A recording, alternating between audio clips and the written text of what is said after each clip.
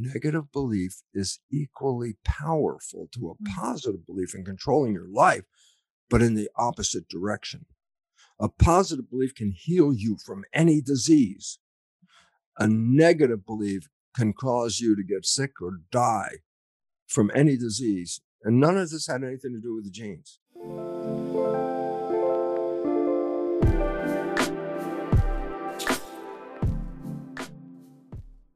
So welcome back, everyone, to season 8 of the Reconditioned podcast with me, Lauren Vaknin. It has been a minute. I basically took a little break to focus on creating something new and amazing, which you will be hearing all about very soon.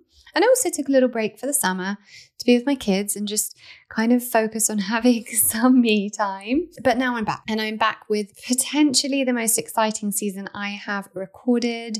Firstly, some incredible Rise episodes coming up. I know you guys keep asking for more of these. It's interesting. I always think that you guys just want guests, but actually the Rise episodes seem to get the most input from you guys. I get the most amount of messages about those episodes. So I'm so happy that they are resonating with you. And I've really spent time getting together the most helpful content with those episodes to give you the very best kind of life coaching, growth advice to help you on this journey. So the next episode you hear will be all about how to heal your inner child. So make sure to tune back in for that, because it is really going to set you on that journey for healing your inner child. And there is no healing anything until you heal your inner child. So you will hopefully love that. But also, you won't believe some of the guests I have on this season. I'm so excited about it. And that starts with the very incredible Bruce Lipton. Now, this is a real moment for me. I have been following Bruce's work for years. For me personally, he was the person who started the kind of work that Joe Dispenza has now taken to new levels. Like, he was the predecessor here. Bruce Lipton was the guy that discovered that cell biology is not a result of our genes, but that our environment will determine the expression of those genes. Learning about epigenetics for me really was one of the last missing pieces in my own journey from disability to wellness. So I can't wait for you to hear very expansive conversation and learn from Bruce. So some of the things we cover in this episode: why your genes are not your destiny, how you can change your life by changing your beliefs, understanding cell biology and how this plays a part so that you can really make that choice to determine the health of the cells of your body, understanding the BRCA gene and why, again, that is not your destiny, conscious parenting and how we shape our children's beliefs to create more positive, healthful outcomes for our children, what it means to think positively, and much, much more. So let me know your thoughts on the episode over on Instagram. I'm at Lauren Vaknin.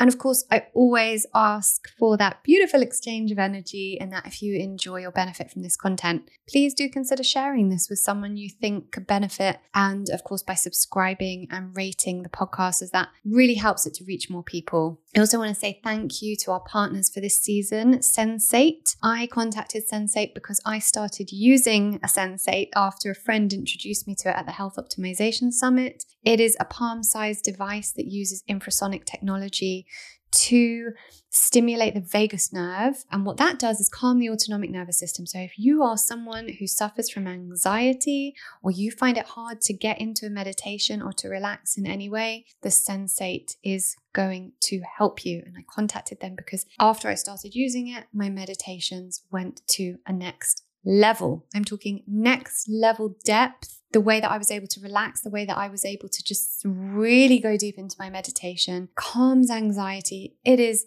amazing. So check that out in the show notes. They're over at getsensate.com. Thank you, Sensate. And okay, let's get on with the episode, my lovelies. Thank you for choosing to be back here with me and enjoy this very powerful episode of Reconditioned. Bruce Lipton is a cell biologist and lecturer and an internationally recognized leader in bridging science and spirit. Bruce was on the faculty of the University of Wisconsin's School of Medicine and later performed groundbreaking stem cell research at Stanford University. He is the best-selling author of The Biology of Belief, The Honeymoon Effect, and co-author with Steve Behrman of Spontaneous Evolution. Bruce received the 2009 prestigious Goi Peace Award in Japan in honor of his scientific contribution to world harmony. Bruce, thank you so much for being here. I am so delighted to be here with you. You are an example of a person who has taken power back over your life and created something quite different than what people expected. Thank you. But that was in part down to your work and work of people like you. But really, for me, this is a moment for me because I read your book, I think it was about 15 years ago. And I think it started this bit of belief that, oh, I really do have control over the cells in my body. And it was my intro into kind of epigenetics, but it goes deeper than that, right? It goes right to the core of why we're even here. How Right. did we get here? Why are we here? Most people have no idea. They probably think it's so we could work every day and be, work really hard. And I go, no, that wasn't the intention of being here. The intention of being here was to recognize how beautiful this place is, how beautiful it is to be alive, how wonderful it is to have all of our senses and have them experience all the wonderful kinds of things we can have in the world, music and food and, visions and all kinds of wonderful things. That's why we're here. And people know it's 9 to 5. I'm working Right. 9 to We 5. lose sight. We lose sight of it. Yeah, they miss the whole reason at some point. Absolutely. I completely agree. So before I get on to everything, and there's so much, I always start with the question for my guests of what have you done so far today to support your wellness? I woke up. That was a great start, I wake up being in love with life, love with my partner, love with my community. The idea is I'm here as enjoying as much as I possibly can. It reminds me of my stepfather. My mother married later in life, and she married this guy, and I thought he was kind of a grumpy old kind of guy anyway. And he was like 97 years old when he was dying of cancer. My mother took care of him at home, didn't send him to the hospital. And for the last few days of his life, he was not really there. And then just about 2 days before he died, he was like there, eyes open, alert and everything. And he said to her, he said, I didn't have any fun. Oh, That's a 75, 97 years. And then come to the last couple of days of your life and say, I didn't have any fun. I was like, I'm not going there. I'm going to enjoy every possible day I can because people don't realize that we're here for experience. We're here for feeling and seeing and loving and enjoying the environment that we live in. It's so beautiful. And yet most people don't see the environment except a little bit between rush hours. They're driving to work or they're driving home from work and they look and go, oh, look, sunlight. And then they're back in their house again. And I said, well, you missed another day on, actually my vision is people think you die and go to heaven. And I really have a whole different attitude about that. My vision is you were born into heaven. And I say, well, why would this be heaven? I say, well, what is heaven? Oh, it's a place of creativity where you can create. What is your version of heaven? What is your version of heaven? It's everybody's own personal creation. I go, and guess what? This is where you came to manifest that creation. And most people have given up the control of their lives and perceive themselves to be victims of the world, victims of their own genes, victims of environment and all this. And it turns out, well, that's completely wrong because we are the masters and creators of this. And there's a whole different idea of being alive as a victim versus being alive as a creator. It has a whole different meaning to it. Absolutely. I've learned this myself in my own journey about just, really taking control of that idea of I am the master of my destiny. And it's kind of a hard one to grab hold of when you've been in the matrix of, you have to rely on everyone else, and this is kind of what I try to preach, like we have to take responsibility for ourselves, for our children. Oh, use the big word. Responsibility. People do not like that word. Nobody wants responsibility. Even the president of the United States. Oh, I'm not responsible. I go, well, who the hell are you then? It's like, who's responsible around here? Nobody wants to be responsible. But the beautiful part is you found out, as I found out, is that when you do become responsible, then you do have an ability to influence and shape the life experiences you have. If you feel that you're not responsible and that you're just a victim of these things, then unfortunately, you've lost the whole reason for being here. So let's talk about how you did find out, because obviously like I said, biology of belief was a major part of my healing of like, whoa, hold on. Okay. And just through reading it, I was like, I started meditating and thinking and kind of visualizing myself doing different things. So it was a major moment for me, genuinely. So I'd love for you, for those who haven't read it yet, and for anyone who hasn't, please go and buy it right now. I'd love for you to get into, as a cell biologist, what it was you discovered. Okay. Well, as a cell biologist, I was teaching in the medical school, professor in medicine, dealing with the nature of how cells work, genetics, and all that kind of stuff, and teaching the conventional line to medical students at that time. Conventional curriculum was based on the fact that genes control the character of our lives. It was a belief referred to as genetic determinism, the belief that genes determine the character of your life. Well, I was teaching that, okay, and I'm going to have to say, what was it? What is the deeper consequence of teaching that? On the surface, oh yes, genes control your life, blah blah blah. And I go, give me the deeper meaning, and the deeper meaning is this: as far as we know, you didn't pick the genes you came with, and if you don't like the characteristics, you can't change the genes that you came with. And then, of course, we teach people that genes turn on and off, and in the process, control your life. I say, put those together, and what you have is that you are a victim of your heredity. Meaning, oh my God, there's a cancer running in my family, and I could get the cancer gene, then I can get the cancer. Now I'm living in fear because that cancer gene is around and all that. And people start to really feel themselves as not in control of their own biology, that their genes control them and they had nothing to do with selecting or activating those genes. And I go, well, that's the belief system. In the laboratory, I was doing research at the time, cloning stem cells. So first, a little introduction. What are stem cells? Well, before we even say that, when you look in the mirror and see yourself in the mirror, you see yourself as a single entity. And I go, well, that is actually an illusion because you're made out of 50 trillion cells. The cells are the living entity. You, by absolute definition, are a community of cells. Okay. So I say, well, what's relevant about that? And I go, well, every day, normal attrition, normal death, we lose hundreds of billions of cells every day. The skin cells are continuously sloughing off. The digestive tract, the whole lining from mouth to anus, the cells lining that whole structure all the way down are replaced every 3 days. I go, well, there's a lot of replacement going on here. So where are the cells coming from that are replacing all the dead cells? And I go, because in our population of 50 trillion cells, there are cells called stem cells. I say, oh, what's a stem cell? And I go, well, actually, the name of the stem cell before you were born was called embryonic cell. So if I did a tissue biopsy of you a minute before you're born, and I say, look, see, this is an embryonic cell.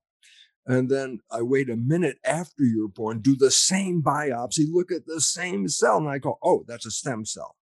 So you're born, I can't call it embryonic cell, but it is an embryonic cell. And these embryonic cells are scattered through your body, and their job is to replace the cells that die every day, hundreds of billions of cells every day. And I go, okay, I take one of these embryonic cells, which are potentially anything, skin, bone, muscle, brain, anything they can become because they're embryonic cells. I take one embryonic cell, put it in a petri dish by itself. This process is called cloning. And I say, well, what does that mean? I say, well, I put one cell in the dish and it divides every 10 hours. So first there's 1, then there's 2, then there's 4, then there's 8, and it doubles, 16, 32, 64. At the end of the week, I have 30,000 cells in the petri dish, but there was only one parent. So I say, well, what's the point? 30,000 genetically identical cells. I take that dish with 30,000 cells and split the cells into 3 dishes with 10,000, 10,000, and 10,000. So I have 3 culture dishes, each with 10,000 cells, but all the dishes are genetically identical. Now comes the point of like, you grow cells in a laboratory in a fluid called culture medium. I said, what is culture medium? I say, the laboratory version of blood. If I grow human cells, I say, what's human blood made out of? And then I take the chemistry of that, mix it all up, and that's called culture medium for human cells. Mouse cells, well, I look at mouse blood, see what that has, etc. So I have 3 dishes, genetically identical cells. But here's what I did. I changed the chemistry just slightly in the culture medium. So while there were 3 dishes, each dish has its own little personal environment, just slightly different chemistry than the other 2. And I say, okay, so I have 3 dishes, identical cells, but 3 different environments. And I say, in one dish, the cells form muscle. The second dish, the cells form bone. And the third dish, the cells form fat cells. Now I'm left with the most important question. Well, what controlled the fate of those cells? What controlled them? And I go, they were all genetically the same. It was the environment that was slightly different. Okay. It's like, oh, then the genes were not selected by the cell. The genes were selected in response to the environment that the cells were in. Change the environment, change the genetics. I go, oh, we used to think that genes controlled all this. Now, my research showed it was the culture medium, the environment that controls the genes. Now, one last step in the whole world changes, and I go, I said you were an entity composed of 50 trillion cells. So the joke is you are a skin-covered culture dish. Inside your skin, 50 trillion cells. Yes, but guess what? You have the original culture medium. Inside your body, you have the original culture medium. It's blood. And I say then I say, so what's the point? I say, it's the chemistry of the culture medium that controls the fate of the cells. It doesn't make a difference, and this is the point, if the cell's in the plastic dish or the cell is in the skin-covered dish. It's still the chemistry of the culture medium that controls genes, not the genes controlling themselves. So now we're coming down to the big issue. I said, well, the cells in my skin-covered dish are in a culture medium called blood. Who controls the chemistry of the blood? Because the chemistry of the culture medium is what controls the genes. And I go, the brain is the chemist that puts the chemistry into the blood. Now comes the biggest aha of my whole life. And said, so what chemistry should the brain put into the blood? And the answer is, blow away. The answer is this. Whatever picture you hold in your mind, the brain translates the picture into complementary chemistry. If I have a picture of love in my mind, I feel love.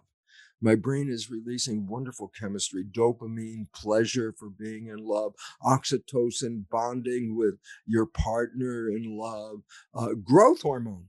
Ha! What does that do? Well, it does what it says. It enhances your growth. I go, coincidence. When you're experiencing love, you have more vitality. When you're experiencing love, they say, oh, look how in love they are. See how they glow. That glow of vitality is the chemistry of the blood affecting the genetics and behavior of the cell. I say, but if that same person all of a sudden has a picture of fear, then I say, oh, well, love chemistry doesn't come from a picture of fear. There's fear chemistry. That's a different chemistry. And it has stress hormones in it and things that affect the immune system. So I say, if I'm looking at the world in love, I have one chemistry. If I'm looking at the world in fear, I have a different chemistry. And it's the chemistry that controls my genetics. And all of a sudden it says, oh, then wait, my thoughts are the control of my chemistry. If I have positive, wonderful thoughts, then I'm putting in healing chemistry in my body. But if I have fear or anger or issues like that, I put in different chemistry. But it's the chemistry that controls the genes. And all of a sudden it's like, the genes don't control themselves. They go, no, there's no such thing as a gene turning on and off. That was a mistake. Genes don't turn on and off. Genes are controlled by the chemistry of the blood. And the chemistry of the blood is a complement to the consciousness. Point is simple. If I look at the world in joy and happiness and love, I'm fulfilling the chemistry of my body in the blood to go to my genes and enhance my vitality, enhance the character of my love. But if I'm thinking of negative, scary things, then the chemistry of that is also going to affect me genetically, but it's not going to enhance my life. It could cancel my life. You know, people say, oh, you mean your thoughts are controlling your life? And I go, hey, it's only been 100 years, but there's something called the placebo effect. Mm-hmm. I go, what's the placebo effect? I say, well, a person has an illness. A doctor says, here's the brand new, greatest new medicine ever created for you. And you take this pill and you get better. But then you find out the pill was a sugar pill. And I go, well, if it's a sugar pill, then what healed you? You ready? The belief in the pill. Mm-hmm. I believe I was going to get better. I took the pill. I got better. It wasn't the pill. It was my belief. So a positive belief about healing can manifest healing. Placebo effect.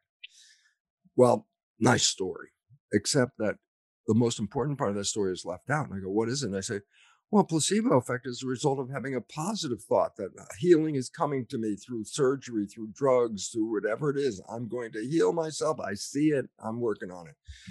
But then I said, but what about negative thinking? Like, oh, it's not going to work. Oh, things are going to get worse. Oh, the prognosis, the doctor said that I have only 3 months left to live. And I go, these are negative beliefs. And here's the point.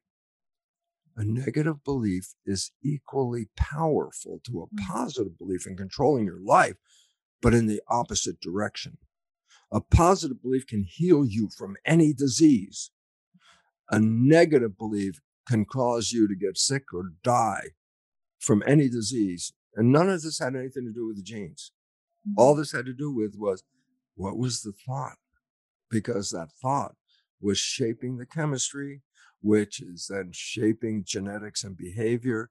And all of a sudden you say, you know, it's interesting that 60% of people's thoughts are negative and redundant, repeating the same negative things all over again. I go, well, then more than half of your life, you're not fulfilling a positive, wonderful heaven on earth thing. Half of your life, you're like, oh, it's not going to work. Oh, I'm going to get sick. Oh, I'm going to have a problem. Oh, this won't happen. I go, well, you're creating. And you can create from positive, but you can equally create from negative. And negative in our world today is the predominant consciousness. Okay, so one of the challenges I hear from you guys the most is how hard it is to drop into meditation or even to relax and just feel calm. And you know, I speak a lot here about how our bodies have not evolved to manage the level of stress we're faced with today, which means we're constantly in fight or flight mode with our sympathetic nervous systems always activated, which we know leads to depression and anxiety and also chronic health problems. If we want to be well, we have to find ways to mitigate this. We have to do that ourselves. And I believe in merging natural daily practices with the kind of health tech that enables us to counter and mitigate the challenges that modern life throws at us. And the Sensate is one of those products, and I want to tell you about it. So the Sensate is a small palm-sized device that sends infrasonic waves through the chest in order to activate the vagus nerve and calm the autonomic nervous system, which is the body's command center. Together with the specially composed hemispheric audio within the app, you will literally feel calmer after only a short session. I give this to anyone I'm with if I have it on me, which I usually do, and everyone has the same response. It's amazing, and I already feel less stressed, and where can I get one? Now, I'm particularly recommending the Sensate to anyone who suffers from anxiety and wants to help calm the nervous system, those who want to deepen their meditation practice, and people who are looking for ways to be calmer and more grounded. Now, most of you know I work with a shaman, and he has taught me that our higher intelligence places ideas of health technology in the minds of those who can create and invent these products. And I truly believe this to be the case with things like the Oura Ring, the Somavedic, even diagnostic devices in hospital. And for me, I believe that to be true with the Sensate. We have lived for too long in a high stress state. We need more to help us counter that. So you can get £20 off the Sensate by visiting getsensate.com. That's GETSENSATE.com and using the code Lauren20. That's getsensate.com and the code Lauren20. Thank you to Sensate for partnering with Reconditioned. And now back to the episode. All you have to do is watch the news. How much of the news is, hey, folks, this is our most exciting world today and we're loving everything. That's great. Or, okay, today war broke out in the Ukraine and the climate change has caused the crops to fail in India and blah, blah, blah. And I go, oh my God, I just watched the news. All I got was scary pictures, scary pictures, scary chemistry, scary chemistry, scary genetic activity. Mm. Well, that's kind of simple, except it's hard for people to fully own this because we've been programmed to be victims and we become the victim, the program. So as you mentioned, Matrix, the movie The Matrix, people think it's science fiction. I go, no, the movie The Matrix is a documentary. I go, what do you mean? I say, what was the premise? That we were all programmed. I go, well, biologically, that's a true story.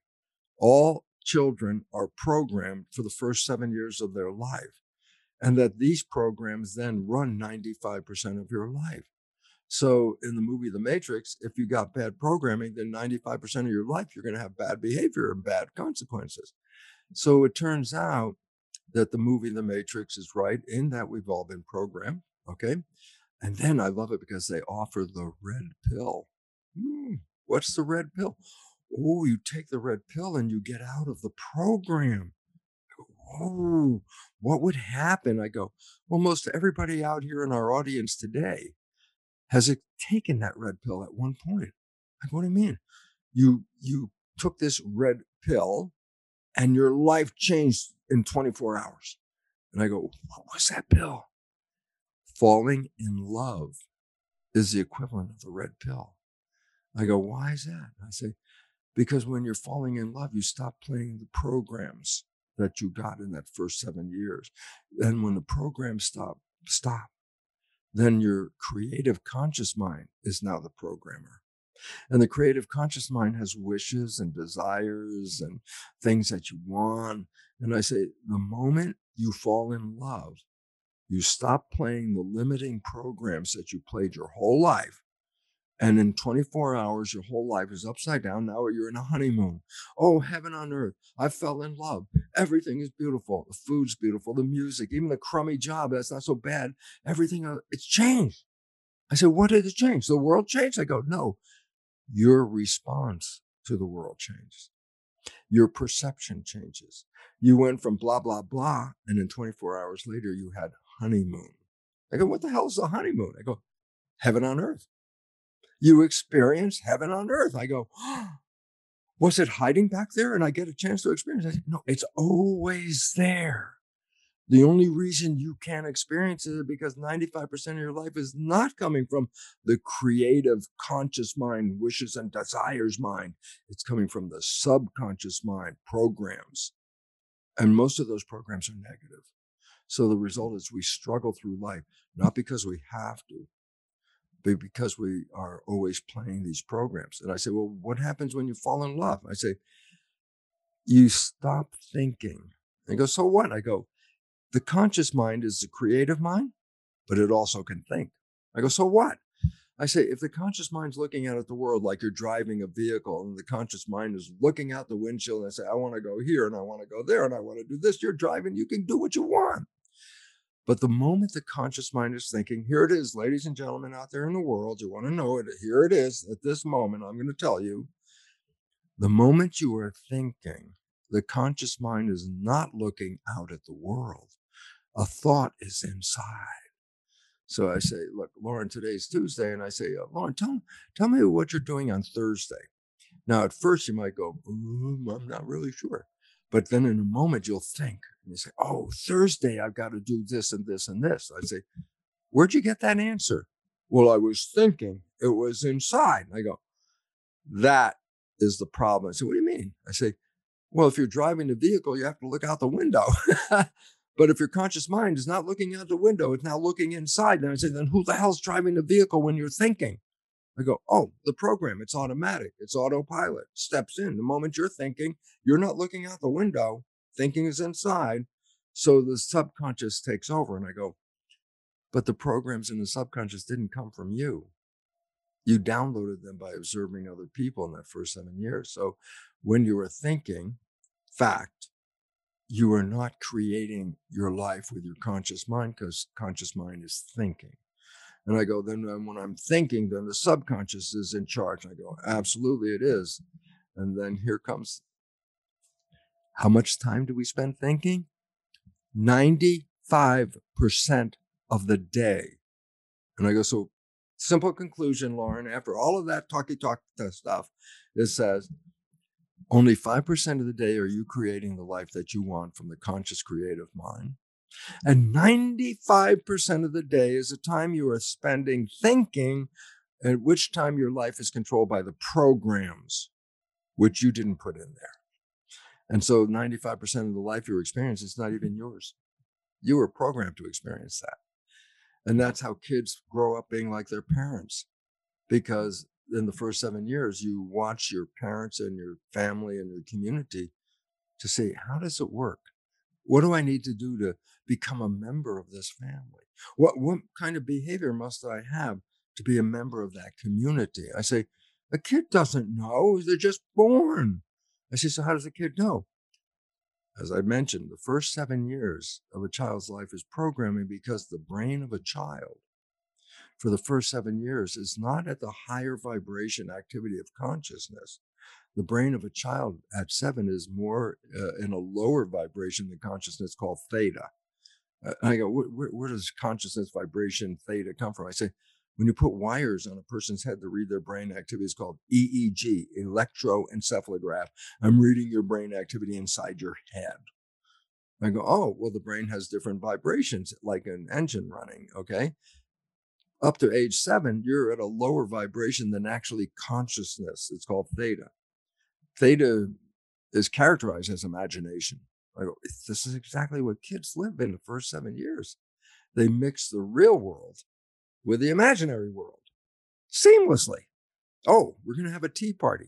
Pour nothing into the cup, drink nothing, and go, that was the best tea I ever had in my life. Riding a broom. No, it's not a broom, it's a horse. I go, these are examples where the theta mindset is creating this experience by mixing an imagination with the real world. But it's also hypnosis. So a child is downloading behavior for the first 7 years by observing others. It can't read a book to say, how should I be a member of a family? What are the rules do I need to have for life? It's a kid, it's an infant. It can't read, but they can record by watching and downloading. So the brain is like a video recorder. For the first 7 years, it's observing, what are the behaviors necessary for me to be here in a family or to be a member of the community. There are behaviors, and I learned them. So this is where the matrix comes in. It says, yep, the first 7 years, you were downloading behavior because you couldn't read the book. and you looked at parents and siblings and the community and recorded their behavior, because that was the normal supposed to be. And then now you're programmed. Your subconscious has normal, quote unquote, behavior. And I go, well, depends if your parents were normal. In my case, look, we learned our relationship stuff. My parents had a dysfunctional relationship. Okay. But as a kid, I'm recording, how do relationships work? I watch my mother, I watch my father, I see the behavior, the interplay, and I record that. Now I get older and I want to have a relationship. I say, well, how do I do it? I say, oh, I got a program. Mm-hmm. I go, where'd you get that? I watch my father. And then I say, how come for 40 years I couldn't get a relationship off the ground? And the answer was, well, in hindsight, if you observe my father's behavior, which was quite dysfunctional, then I didn't realize, matrix, I'm playing those behaviors 95% of the day, and I'm sabotaging my life.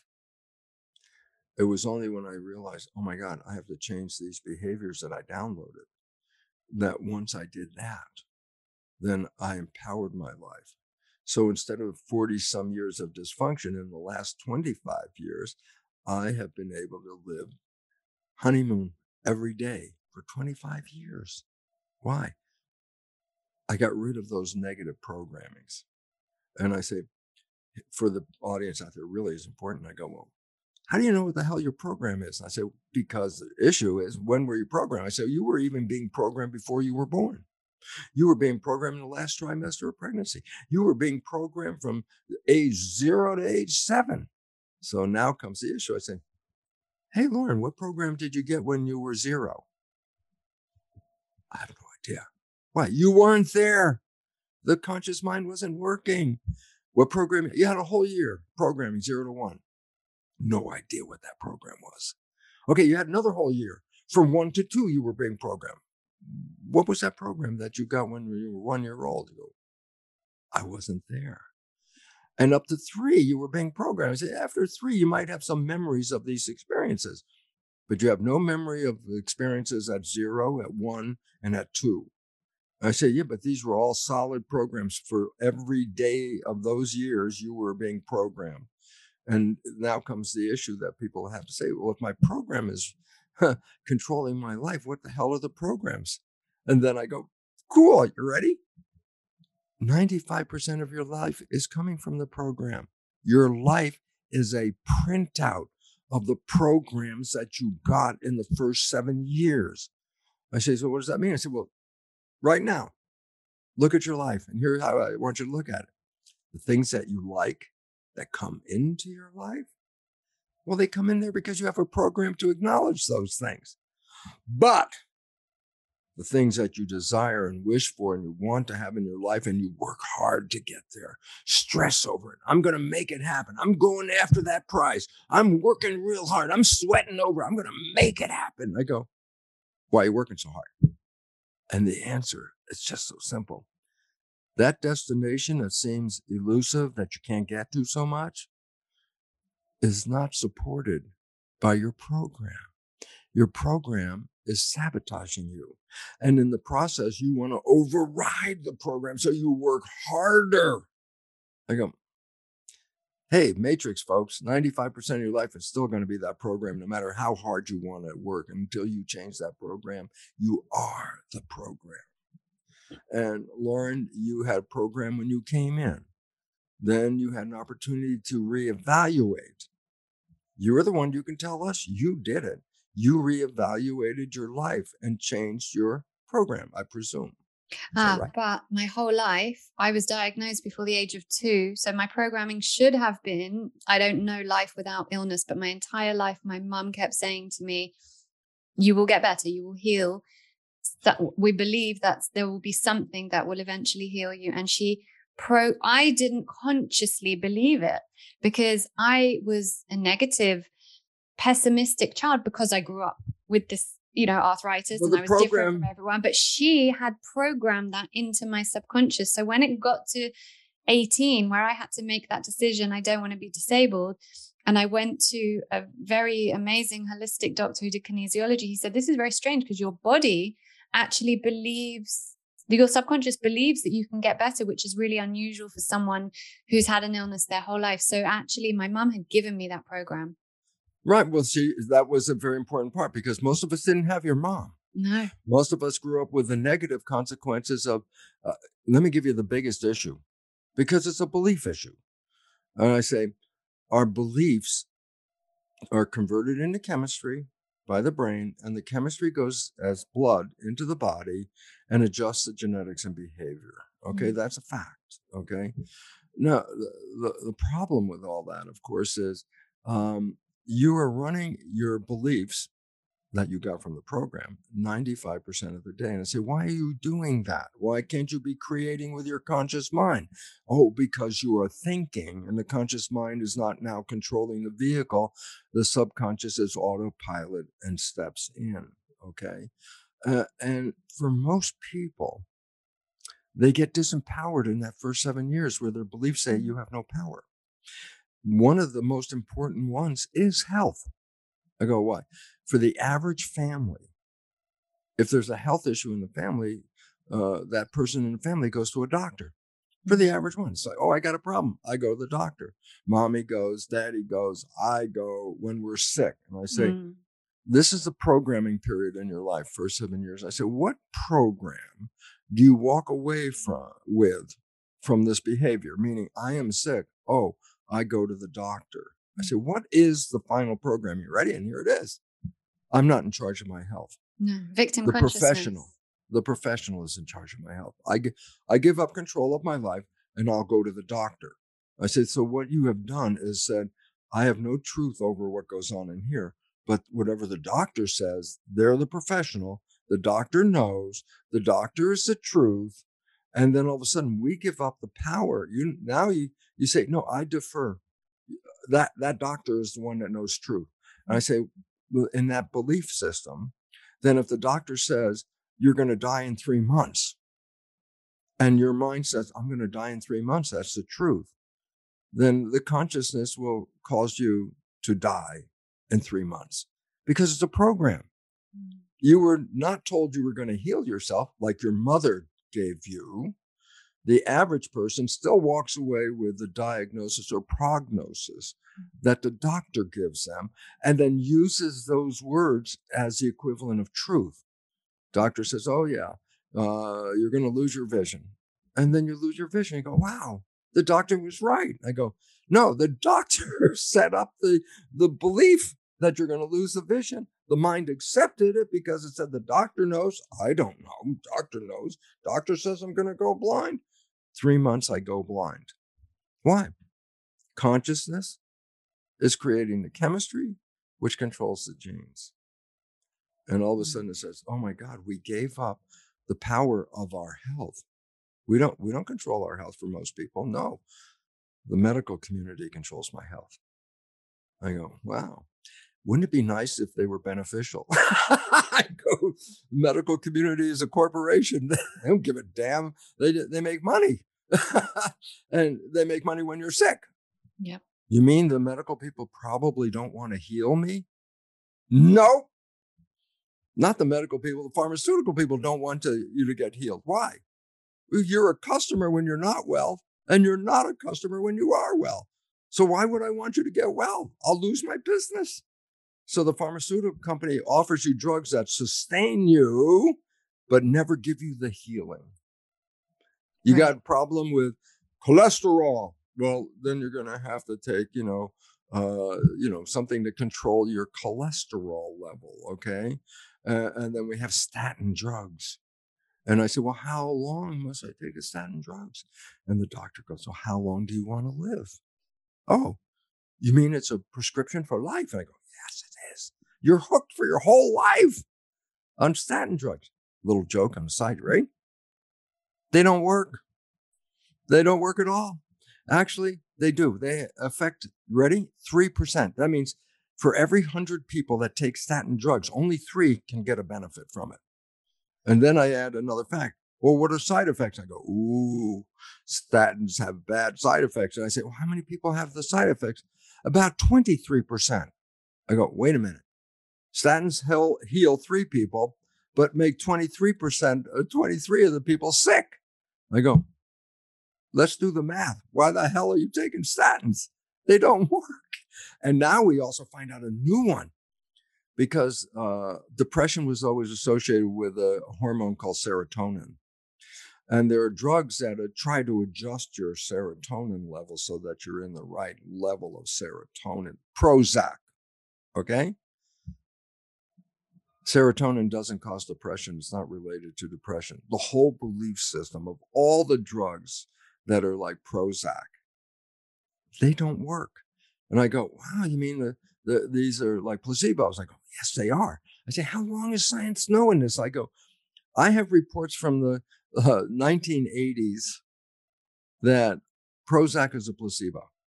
And it's been known by medicine as a placebo ever since, but it's a good placebo. And I go, what do you mean a good placebo? I say, well, if you take a sugar pill, it's only like, I think it's going to work. That's a belief.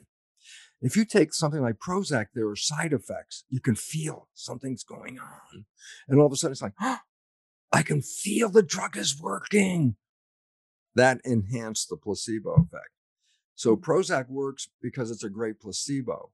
It doesn't work because of the chemistry. And now we know that serotonin had nothing to do with depression in the first place. So all those drugs are useless. And yet billions of dollars are spent every day on drugs that are totally useless because we bought the story. I have so many questions from Yes, everything let's you try just and said. answer a few. Yeah, so I'm going to try and condense them. I've written down about 5 already.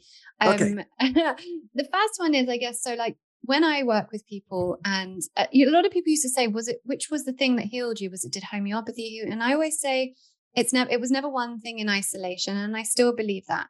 So we can have the most perfect diet in the world and you can treat your body really well. But like you say, if you're thinking bad thoughts and you have the belief that you're not going to get better, it doesn't matter what you're doing with your body. What I want to know is from your perspective, because I guess my perspective very much is the body is the vessel through which we experience this amazing life. And we've been gifted this body. So we need to honor it as much as we need to honor the thoughts and, kind of work on the belief side of things. So do you agree with that in terms of, yes, we need to have the beliefs, but also we need to be looking after the body, and it's a holistic process? Well, yeah, I'll tell you what you do. You have to look after the body when you believe that you have to be the maintenance of the body. I have to look after it. I have to make sure I do this and this and this. Well, that's a belief issue. I say, do I actually? No, this is going to be hard. Do I actually have to do all those things? No. Because the idea is you are manifesting a creation right here. Right. And if you are living from the highest level of creation, you can walk across the fire, across the coals. If you're not living in the right consciousness, don't walk across those coals. You're going to burn yourself. I even show videos in the South in the U.S., religious ecstasy. People work themselves up into religious ecstasy. They speak in tongues, they say, where they garbling noises, and they play with poisonous snakes because they say, God protects me. And here's the one I want to bring up. Some of them show that God protects them by drinking strychnine poison in toxic doses and have no harmful effects from one of the most toxic poisons. How can that be? And the answer is because the consciousness does not include that in their consciousness that this is toxic. That they also include what? God is between you and the strychnine, and God will take care of that. You believe that, and then your biology will do what your belief is. So they can drink strychnine poison. Would I recommend anybody? Would I even drink it with the knowledge that I have? I go, no, I don't trust my belief system enough. And also, what I was going to say to anyone who's kind of going to counter that, it's understanding that when those people are in that state of euphoria, it's very different, because people might go, well, I believed that I would get better or that my dad would get better and he still died. But it's very different because you've still got that programming and you've still got that disbelief maybe. That's hidden underneath. It's called subconscious, meaning that belief that strychnine is poisonous is a program that you got long before consciousness even kicked in. And if you believe it's poisonous and then you take it, well, what are you challenging right here? You're just saying, I'm going to do that. If you believe that you can be protected by God and take this poison, and then you take the poison with that belief and it doesn't affect you, then I go, yep, this is all consciousness that is creating this. Oh, Bruce is saying weird stuff. And I go, no, quantum physics, the most valid of all the sciences on this planet, from theoretical insights to actually proving it. This is a fact. Quantum physics, principle number 1, consciousness is creating your life experiences. And it says if you change your consciousness, then you change your life experiences. And I go, 100% true. And in biology, we now know the mechanism of that is called epigenetics, where consciousness changes the genetic activity because of the chemistry of that conscious picture going to the cells, adjusts the genetics of the cell. And all of a sudden it says, well, then biology now supports physics. They both say that consciousness is creating this. Easy to say. I can go in front of an audience, 1,000 people, and say, listen, here's how it works. And I show the physics that is all energy and blah, blah, blah. And they go, yeah.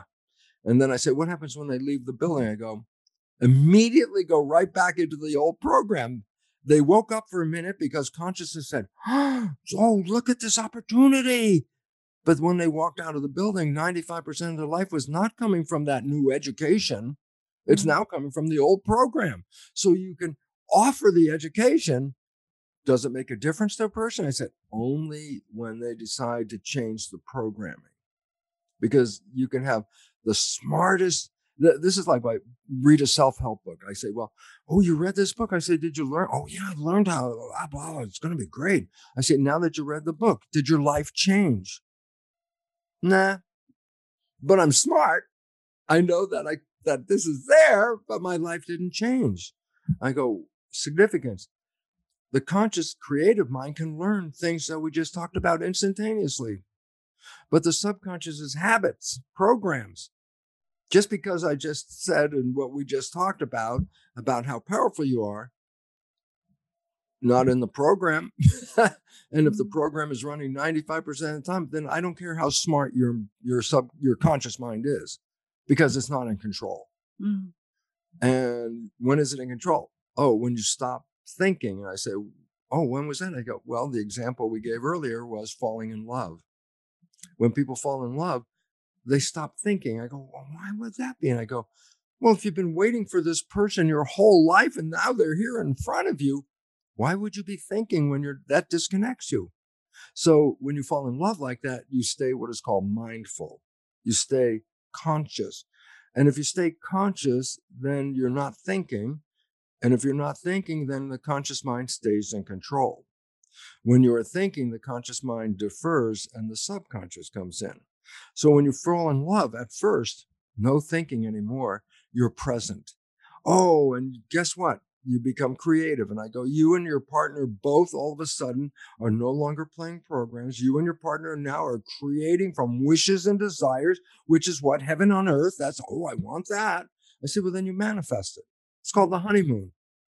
And then I go, but the honeymoon is frequently not a long period. It's a short period. I go, well, how come it ended? And the answer is, how did you get it? Oh, I stopped thinking. I stayed mindful.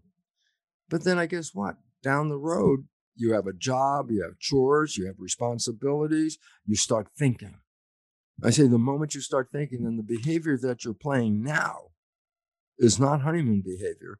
You're playing program from the past. So you have blah, blah, blah programming. You fell in love. There was a period you stayed conscious right there. You controlled. You had honeymoon.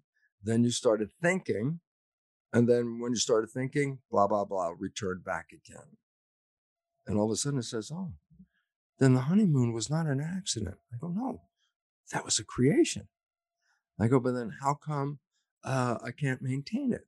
I say, because that came from the creative conscious mind. And if the conscious mind is thinking, then you're coming from the program, and the program that you got from other people doesn't necessarily support what you want. And now your life is a struggle because you're not creating now. Now you're back into program again. So the issue is this: we have blah, blah, blah programming, fall in love, stay awake, stay conscious, control the creativity with the creative conscious mind, honeymoon. And then at some point, thinking comes back in. You're back to the program again. Honeymoon is over. So the point is, well, the honeymoon could be there your whole life. Yeah, it could be there your whole life. Why? You created it. You could have kept it, but you had to think. And the moment you were thinking, you deferred to the programs you got from other people. Now, the obvious important point, and probably one of the questions number 4 or 5 in your list, is, well, what can you do about it? I say, you can reprogram the subconscious mind, and you can then be the creator of your program. And I said, simple conclusion. What if you took the wishes and desires of the conscious mind and programmed them into the subconscious mind? Ready? You'd be on a honeymoon every day the rest of your life. Why? When you're thinking, you'd be playing the programs. I say, yeah, but you just put all the programs of wishes and desires and creativity in there. So when you defer to the program, you're still creating heaven on earth. And when you're not thinking and you're conscious, you're still creating heaven on earth. Then you're creating heaven on earth 100% of the time. I go, yes. And that is the destination. And now I'll be quiet for a moment because you have 4 more questions. So let's go. I've got loads more questions. Those 5 were just the ones I wrote down while you were talking. I've got loads more that I'd written down when I was preparing for this. But also, just to kind of clarify, I guess that what you mean by falling in love is doesn't mean one person has to fall in love with another person, right? We're creating that ourselves, because I want this to be clear for, say, the single person who's listening to this thinking, absolutely, but I can't find the person. But by creating this heaven on earth within ourselves that you're referring to, we then set up the environment to manifest that person into our lives. If you're looking for that person, but you don't even have to be looking for that person. But that's in terms of if someone's trying to manifest a great relationship, they need to be in that state of love with themselves first. Oh my goodness! Now you touched on another one that was so important. And so let me start with that one, because that's the most important one, and then we'll go back. Okay. Mm-hmm. The most important point is that we are creating all of this right now. Okay. And when we got programmed for the first 7 years, our parents were like teachers or coaches. A coach. Now listen to this: if you're on a sports team and you have a coach and you're not performing to, high enough, the coach doesn't go, "Oh, please do better." No, the coach says, "That's not good enough. Who do you think you are? You got to work harder. This, you don't deserve to be on this team, blah, blah, blah." Well, a child on a team is older and is conscious, and then takes the words of that coach, "You don't deserve to be on this team," but takes it and says, "I'm not performing the best I can. If I perform better, then I will be deserved to be on the team." So that encourages me to do better. Now, if the parent is a coach and the kid is under 7 and the kid is not thinking because consciousness isn't working, they're recording. And the parent says, "That's not good enough. Who do you think you are? You don't deserve this." I go, the child's not like the older child thinking, "Oh, I'm involved in any way." The child's just recording. "I'm not good enough. I'm not deserving. I'm not lovable." That's a recording. And then 95% of your life comes from those recordings. And I said, then what happened is if you believe you're not lovable because you've been criticized, and you ask yourself, "Am I lovable?" And you look and you say, "No, look, I'm not smart enough. I'm not deserving. These are the programs. Obviously, I'm not good enough." And therefore, guess what? You don't love yourself. I go, "Why?" You become self-critical because your parents criticized you. So you pick up that mantle of criticism and carry it for the rest of your life. "I'm not lovable. I'm not good enough." I go, but 95% of your life is coming from that. And then therefore your life has to match the program. If you have a program, "I do not deserve," then it would be so crazy if you started to deserve things. Because then your mind's saying, Right. "I do not deserve, then how come do I have these things?" But the point is this: I do not deserve in the mind, your behavior will push away what you deserve. Mm-hmm. I'm not lovable, then you cannot be loved by anybody else. And that comes back to the quantum physics you were talking about, right? In terms of how manifestation then works for us. Because we're broadcasting an energy into the field, and the energy is shaping the material world. If your broadcasts are disempowering, then your behavior, by this definition, is going to be disempowering. So when you brought up people don't love themselves, here's a fact that is so profound, because I've been involved with belief change programs. You ready? When we ask people in these belief change programs, the belief, "I love myself," 80 to 90% of every audience will not test positive for "I love myself." And it all goes back to the first 7 years where they were criticized. So in their subconscious mind, they're not good enough. There's all the criticisms. And therefore, if you don't love yourself, you ready? You can't be loved by anybody else. Somebody Not says, "I fully, love anyway.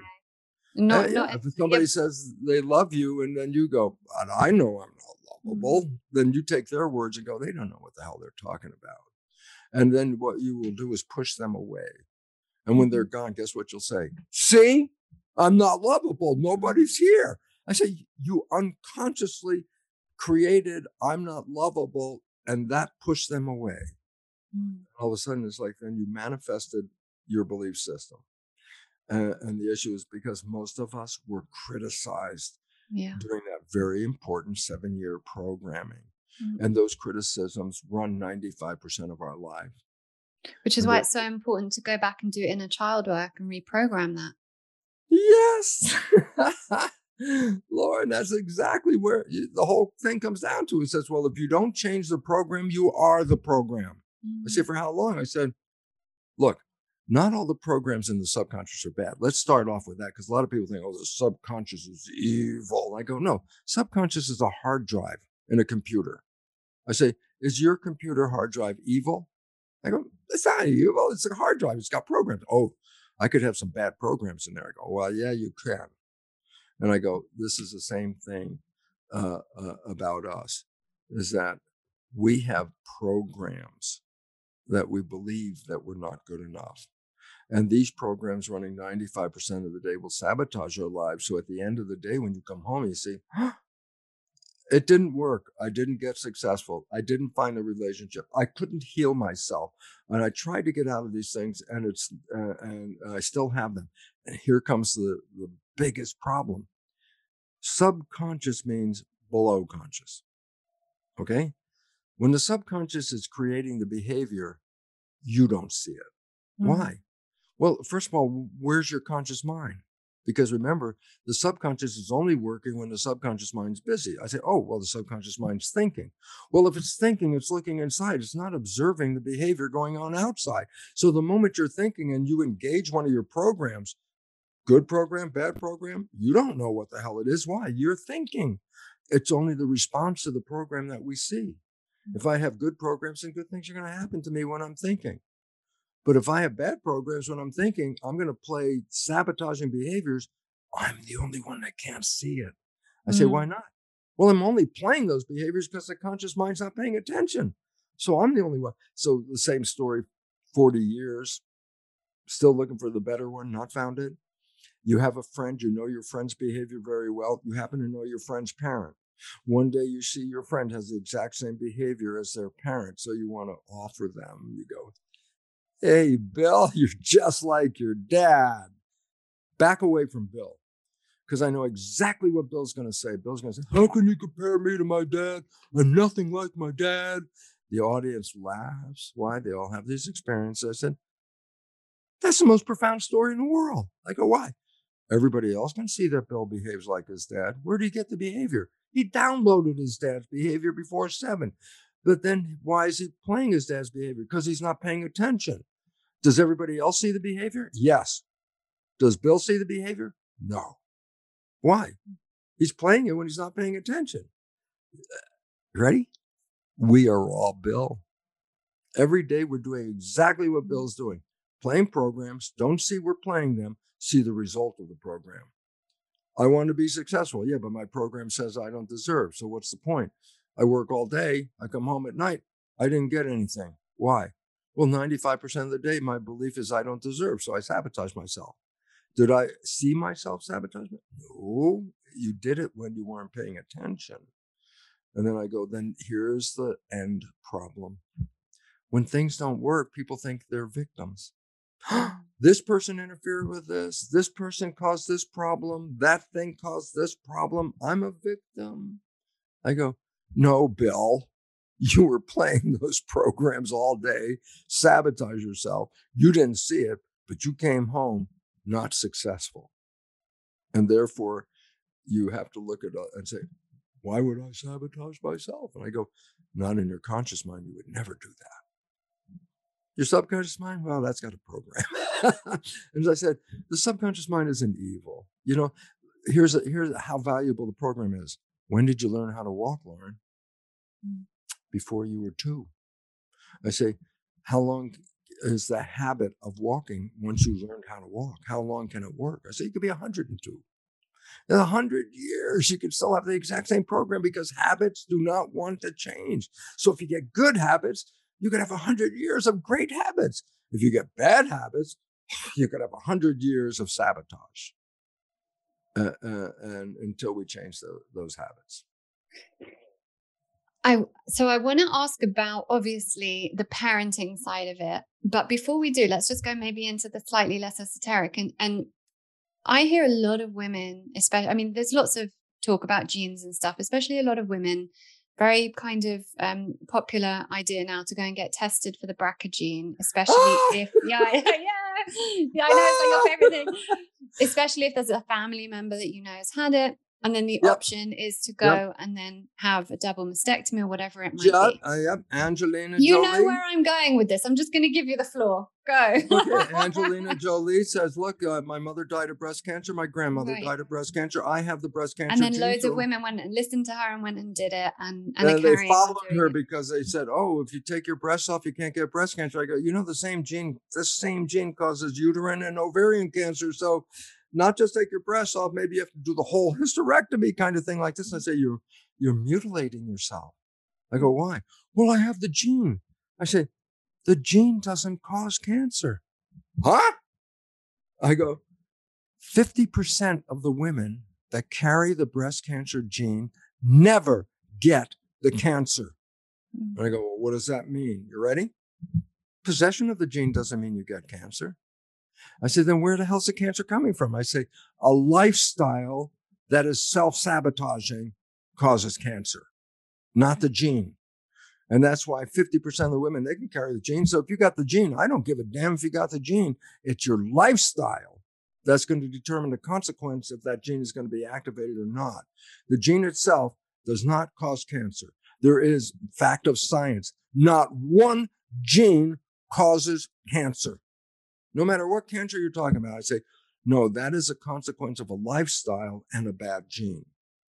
If the lifestyle is good and you got a bad gene, then that bad gene doesn't get activated. So that's okay too.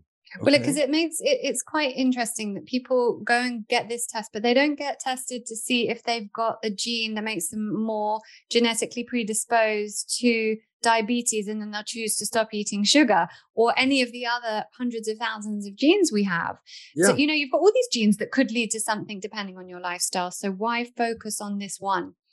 Because the idea is that we have programmed the public to believe that genes turn on and off by themselves without you. So if you happen to have a cancer gene, it can turn itself on without you being involved. Mm. Then all of a sudden I am the victim of a cancer gene. Mm. I go, well, the first belief is totally wrong. Genes do not turn on and off. Genes are blueprints to make the complex molecules called proteins, which is what our anatomy is. This is a protein mechanism. I say, the proteins, where do they come from? I say, they're very complex molecules. I say, oh, the proteins are created from blueprints. I say, what are the blueprints? DNA. You ready? Now here comes the part. Yes, DNA is a blueprint. I go, you know what? Go into an architect's office and she's working on a blueprint, and you ask her and you go, is your blueprint on or off? And she would look at you, well, you're crazy. It's a blueprint. There's no on and off. I go, exactly. Blueprints cannot activate themselves. Blueprints are activated in response to the environment and the consciousness. Change the consciousness and you change the genetic activity. And if you come from a negative, depressed, overwhelmingly bad programming, then all day long, you're supporting the concept that my life is not in harmony, and cancer is a sign of you're not in harmony. That's basically what it says. Did the gene cause it? No. Or is the subconscious evil? I go, hey, man, I know how to walk. I know how to drive my car. I know how to do my work. These are programs, okay? So we have to get rid of the idea that programs are, that the subconscious is evil. It can have some bad programs in it. And the fortunate part is that you can put an effort in to rewrite those programs.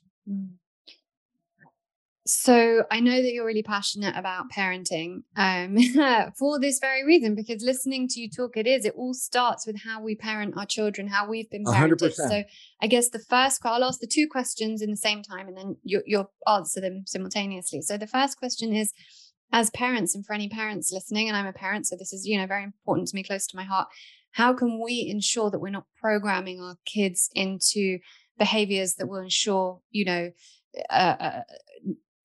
discordant behaviors later in life, or health problems created as a result of that? And then how can we those of us who have already been programmed, which is everyone, because I also think I'm not a fan of toxic positivity. I personally believe that it's not just a case of being positive and thinking something. We've got to go back and heal that inner child, heal that conditioning that created the trauma that led to this belief in this programming. So what is your formula for adults to actually heal this and stop it? And then, so if someone's listening, for example, who wants to heal dis-ease and is thinking, I'm ready to fully believe, but there is still something in me that just can't fully believe that I can get better because I never have been, or something like that. Yeah. Okay.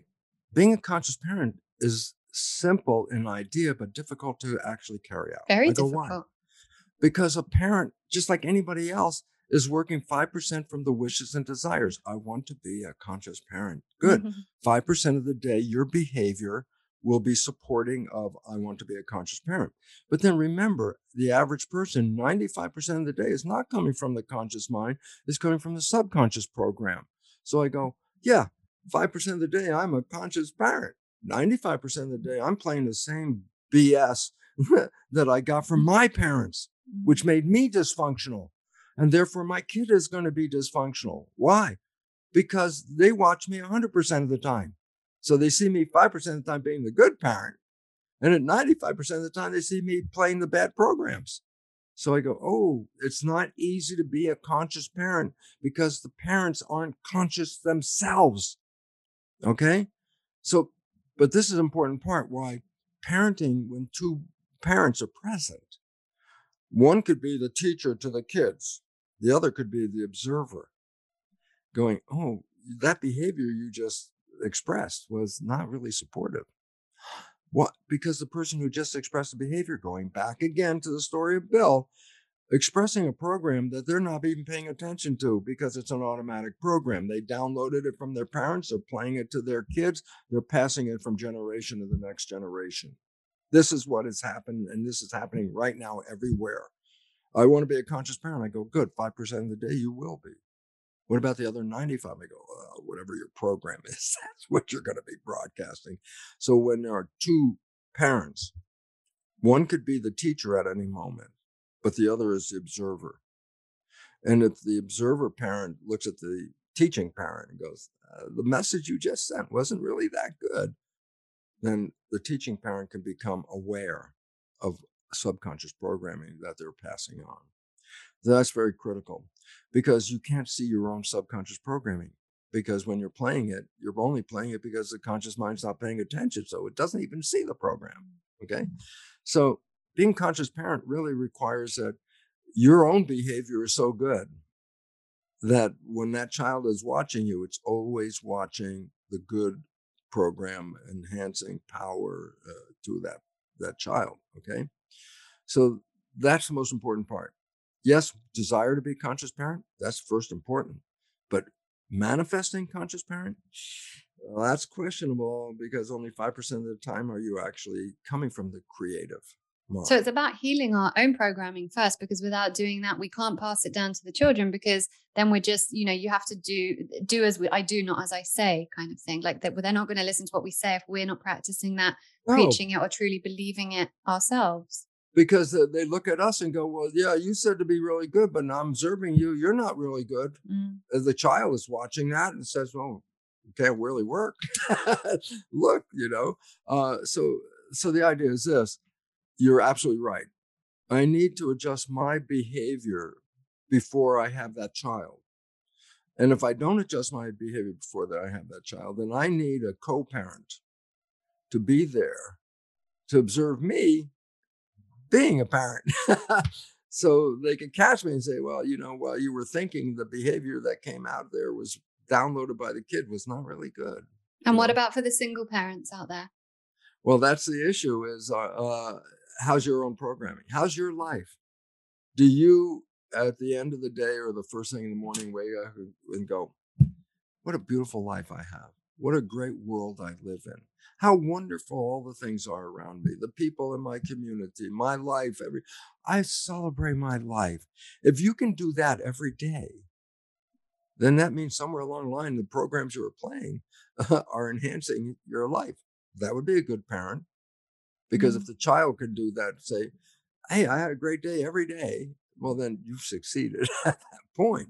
So the parent has to be conscious first. And then I said, well, what about the program? I said, well, we mentioned that. I said, your life is a printout. If you're struggling with someplace, you're struggling not because you are not entitled to something. You're struggling because your program says you're not entitled to something. And therefore, you don't want to change the world. That's too hard. You have to go in and change yourself. And that's where self-empowerment is coming from. And self-empowerment says, I can review my behavior and find out behaviors that I do not like.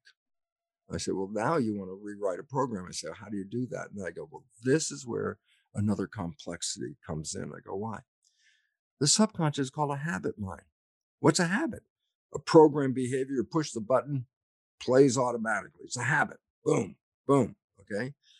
And I go, well, it's called a habit mind. I go, why is that important? If that mind just changes, that's not a habit. A habit resists change, because if it changes, it's not a habit. So if you have a habit and you want to change it, it doesn't want to change, because if it did, then it wouldn't be a habit.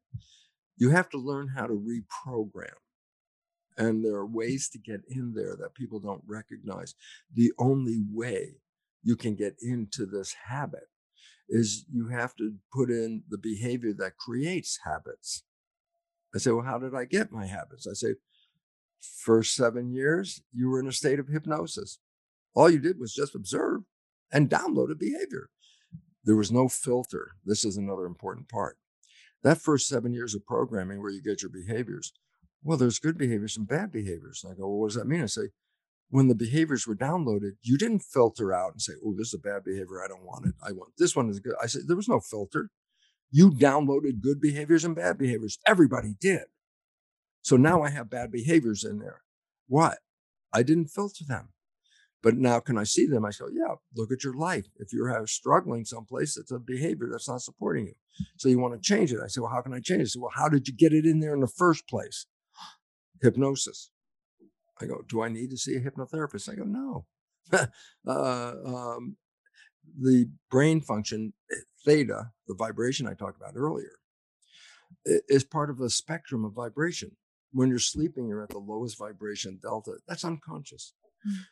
Just before you wake up, the vibration starts to speed up. That's called theta. That's that imagination state.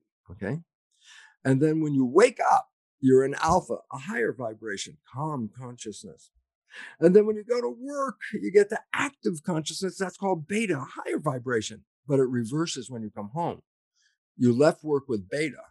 You came home and relaxed. The vibration dropped from beta to calm consciousness, alpha.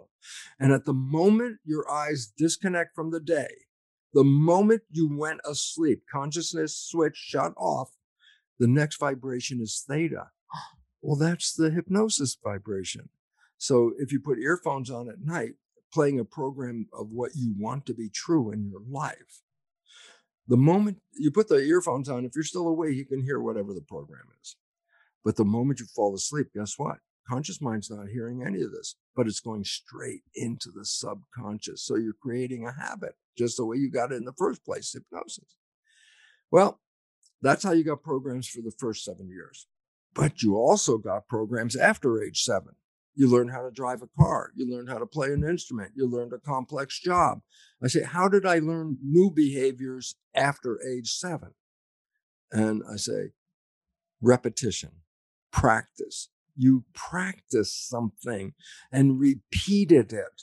And it's the repetition that builds into a habit. So the first way you got a habit, you were in a pre-conscious state. You were in theta hypnosis. After age 7, you're not in hypnosis very much now. You're in consciousness. But now, if I want to make a program driving a car, then I got to practice driving a car. So I want to change a program. I have to practice a new behavior and repeat it, because that's how you learn something. Okay. New age talk. Fake it till you make it. Mm-hmm. I go, what does that mean? I said, well, you're not a happy person. I said, but you want to be happy. I said, but I'm not happy. I said, then here's what you do. All day long, whenever you can, just comes into your mind, Say to yourself, I am happy. I am happy. In the middle of being miserable, I don't really care. Mm-hmm. The message I'm repeating is I am happy. I am happy. I am happy. Guess what? Repeat it enough. And one day you wake up and you're already happy before you got out of bed. Why? Mm-hmm. Once the program is in, you're programmed to be happy all the time. Oh, well, how do I do that? Repetition to do that.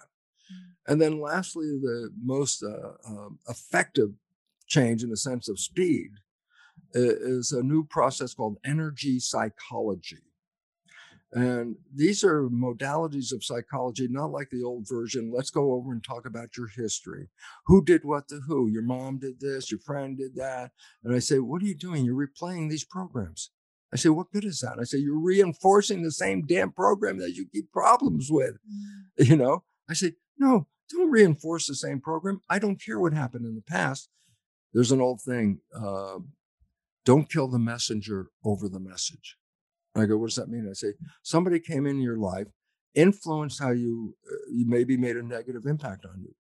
And I say, and then the rest of your life, you say, that person made a negative impact. That person, I say, that person's not there anymore. You were programmed. You carry the program. You don't carry the messenger. So I don't care how you got your program. That's not relevant. I care that you have a program because it doesn't make a difference how you got it. You just have to acknowledge I have a program and I want to change the program. I don't have to go back and change the person or be involved with that person. They're not even here anymore anyway.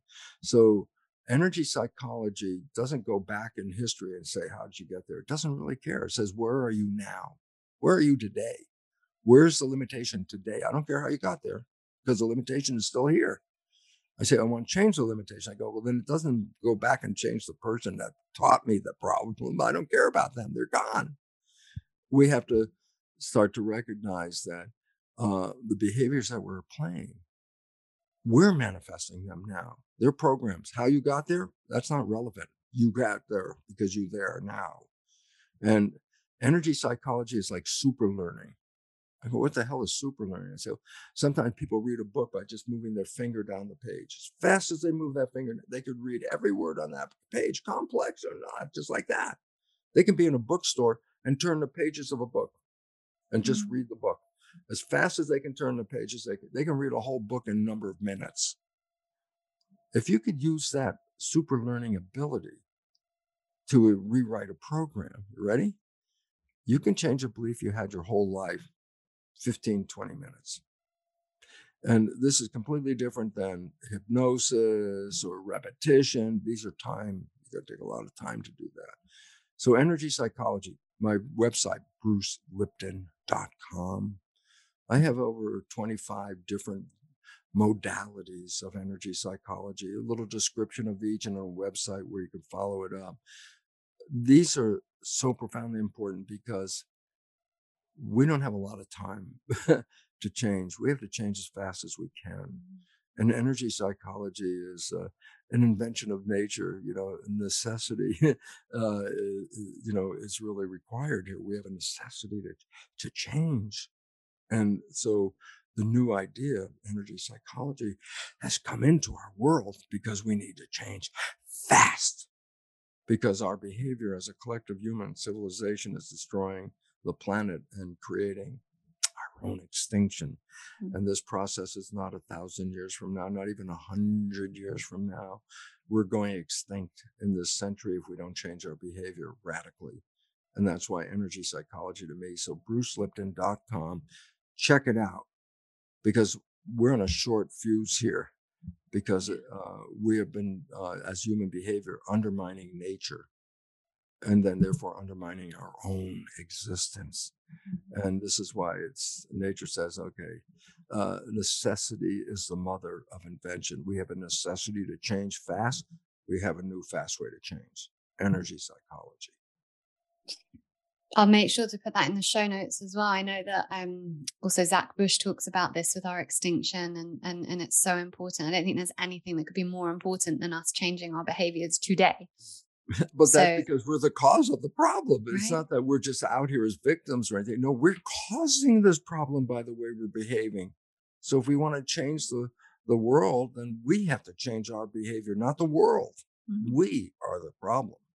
So, and I hope that people listening kind of really, it's something that we can just brush over our shoulders, because we don't want to hear that. It's difficult to think that our extinction is in our hands. But I really hope anyone that's listening is really thinking about, okay, what can I do right now to stop that, to change my programming, and to change the biology of my own beliefs so I can move forward, in this healing state. So I really would recommend everyone visit Bruce's website and move forward with that. I appreciate that, because basically it says we are participants in this evolution. We're not just passive, wait for the evolution to occur. No, we are the creators of that evolution. And if our behavior doesn't support the evolution as it is right now, our behavior is actually compromising our existence on this planet. We need to change fast now. And so thank you for this opportunity to at least inform people. We're not victims. We're the creators. And if you don't like the creation, don't go out and change the world. We have to change ourselves. And then the creation gets better. What a beautiful note to end with. Well, just before we will move on to the all about you rapid fire round, if that's okay. Fire. Yeah. The first one is wellness is fill in the blank. Okay. Wellness is living in harmony. That's basically what it is. Are you living in harmony with the world? Or are you in conflict with the world? Conflict is where the illness comes from. Harmony means you're flowing with the music. Okay? Yeah, that's one of the nicest responses I've had to that one. The biggest life lesson you've learned that only came with age? Was the lesson that I'm the creator of my own life versus I'm the victim of my genes. Once that happened, it says I went from passive to active. Passive, genes did this. I don't know. I'm just here. Active is, I want to change this. And I did. That's when we get power. What's a question you ask yourself the most? I don't know. I'm always just following the next thing that's going on. And fortunately, the vision I'm broadcasting is things that are so wonderful and welcoming that it's like, what's next? I have no idea. You're just in the present moment. That's where you have to be, because if you're in the past, then that means you're not paying attention to the present moment. Yeah. If you're in the future, that still means you're not paying attention to the present moment. Are you here now? That was the whole idea. And most people are not here. So they're missing all the inputs, the stimuli, the beautiful planet we live in. How many of them have watched sunsets? Oh, no, I'm on the road. I'm coming home from work. I'm going to work or whatever. It's like that. I said, you don't even see the same sunset? Part of my life is, it's evening. I'm closing down. Let me watch the sunset. I'm part of this thing. And so it becomes important you're living in the most beautiful environment, perhaps in the universe. We don't even know. And people are not here now. They're just busy running the machine, running. It's like, you got to stop and take it in. Stop and smell the roses. Yeah. Well, like I said to my husband a few weeks ago, like we recently moved and we live opposite like the woods, and we walk into the woods a lot. And I said to and all my friends that I take, that we go for walks, and I said, just stop. Let's just smell the forest. And everyone's like, I've never done that before. I just think those moments are so vital to our being, just to stop and like appreciate all this amazing nature. It's just wonderful, because people fail to recognize a garden is the height of cooperation. And we came from a garden and lost it because we're the ones that are not cooperating with the garden. We're telling the garden what we want. It's like, no, you're part of the garden. You have to learn to live in harmony with the rest of the garden and stop telling the planet what we want, because by doing that, we've upset the web of life. And it's like, no, as you said, go out there and experience this place, because most of the time your head is not on the outside. It's thinking on the inside. You're missing this planet while you're thinking. Yeah, absolutely. So I know that you're due to come to London this week, right? Oh, yes. I'm very excited about that. Yeah, I'm looking forward to it. It's going to be great. Amazing. Well, this will come out a few days after your seminar, which is a shame. It's going to be. It was great. You should have been there. Oh, that's you should have been there. Yeah. It's my future. Thank you so much for all your wisdom, all your knowledge, your generous time that you've offered, but just for everything you give to the world. And I'm so grateful that you've shared that with me today and my audience. So thank you so much. I appreciate that opportunity because it's really the message for the audience that says, we're in a garden. Maybe you didn't notice it, but now it's time to notice it. And garden is cooperation, not conflict. And once we start cooperating with each other, once we start cooperating with the garden around us, harmony will return to this planet. And that's our destination. And we're either going to go to harmony or we're going to go extinct. And right now, I don't know which way we're going to go. It's 50-50 the way I see it. And thank you for this opportunity, because the more people that wake up, the more we have an opportunity to go into the future as a garden. Yeah, I agree. Well, thank you so much once again. Thank you so much, Lauren. I'm so happy to be here with you. I hope you enjoyed this episode of Reconditioned. I am honestly so grateful to each and every person that tunes in. Thank you also for taking responsibility for your own well-being. You should know that just by choosing to listen to podcasts like this that further your well-being, you're moving more deeply into abundance consciousness.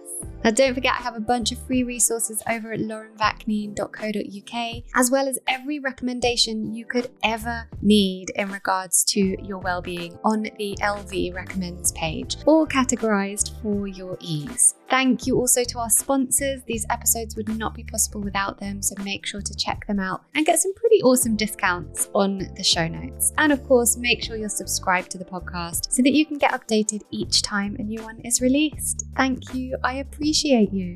Reconditioned is proud to be working with Women for Women International, a charity that supports women survivors of war in 8 war-torn countries around the world. You can help a woman survivor of war transform her life today by visiting womenforwomen.org.uk/donate.